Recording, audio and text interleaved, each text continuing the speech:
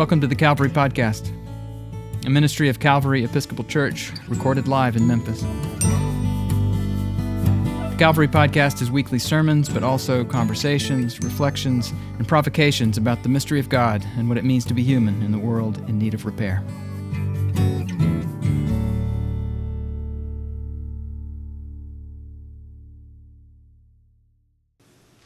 As the Father has sent me, so I send you. In the name of the Father, and of the Son, and of the Holy Spirit. Amen. 20 years ago, a French film called Amélie captured the attention and hearts of the world. It's about a waitress in Paris. And in one of its many subplots, Amélie's father becomes a recluse after the death of his wife. He had dreams about traveling around the world, but he never does. After the loss of his wife, the only thing for which he seems to find any energy at all is to place a garden gnome on top of the outdoor shrine he had built to honor her memory. One day, the garden gnome comes up missing, and the father starts receiving these photographs in the mail showing the garden gnome in New York City, in Moscow, next to the Empire State Building in New York, and in all the major cities of the world. He doesn't know what to make of this, and he's distressed about it. And he finally shares the photographs with Amélie. She looks at him and with a sly smile says, "Maybe he just wants to see the world." In our gospel passage from John, Jesus' disciples also seem scared to move forward after what seemed a very unholy week to them. They're hiding out in a locked room, and the resurrection Jesus miraculously joins them. He offers them peace and shows them the marks in his hands and his side. Then Jesus commissions them. He does this in the tone of family. He says, "As the Father has sent me, so I send you." And then he does something even more intimate.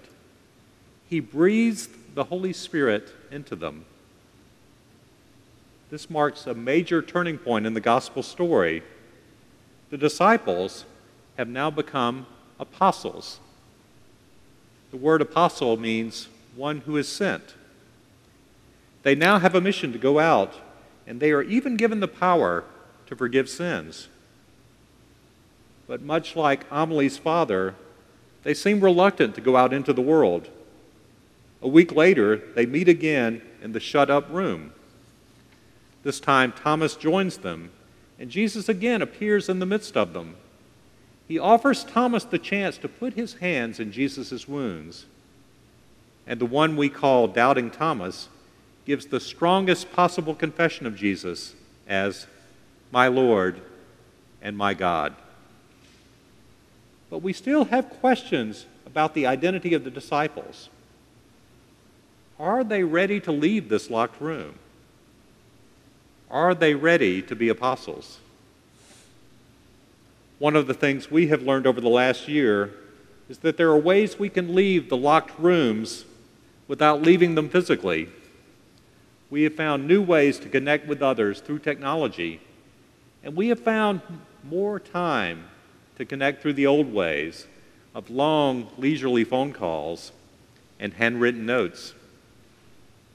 Conversely, we have learned that there are times when we have left the locked room, either before COVID or during it, but remained locked away in our hearts due to our callousness, our distractions, and our fear. The questions for us as we are beginning to emerge from lockdown are we ready to leave the locked rooms of our hearts? Are we ready to be apostles? In a few moments, we will baptize a handsome young smiling boy, Gaines Jackson Hammond. One of the prayers we will offer for him is this: send him into the world in witness to your love. That prayer is a reminder to Gaines' parents, godparents, and to all of us that as we all renew our baptismal covenant, We are emerging from the font, the water of the font, like Gaines, and we are called to find our mission in the world. Gaines will later be anointed with chrism oil, oil that can blessed by our bishop on the Tuesday in Holy Week. This baptismal oil can only be blessed by the bishop. It's a sign of her connection with Jesus' apostles. Today, Gaines and we enter the realm of apostleship. We too are being sent out of locked rooms, perhaps even geographically, but definitely out of the locked rooms of our hearts. We are all being sent into the world to offer forgiveness, to offer hope, and to be witnesses to the resurrection of Jesus to our city and to the world around us.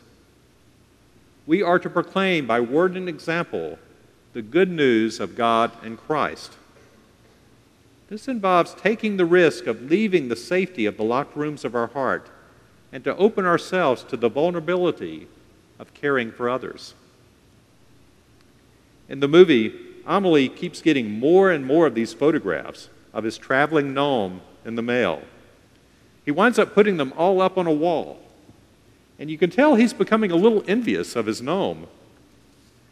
We learn later that Amelie is the one who pried the gnome loose from the makeshift memorial in the garden and gave it to a flight attendant friend to make and send these photos from all over the world. At long last, the father goes out to his garden one day and sees that his gnome is back in place atop the memorial. He stares longingly at the gnome.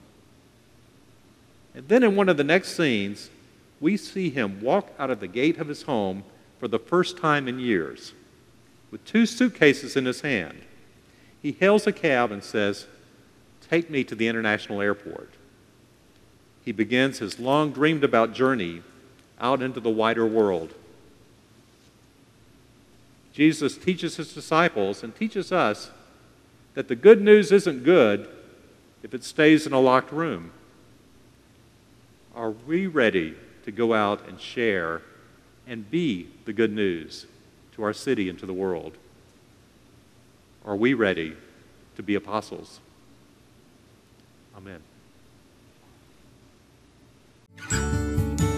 If you're curious about Calvary Episcopal Church, we are an eclectic bunch of Christian people who don't all think the same thoughts or dress the same way or vote for the same candidates or even believe all the same things about the mystery of God and what it means to be human. But we do believe that we need each other because of our differences, not in spite of them, and that God calls us into unity, not uniformity.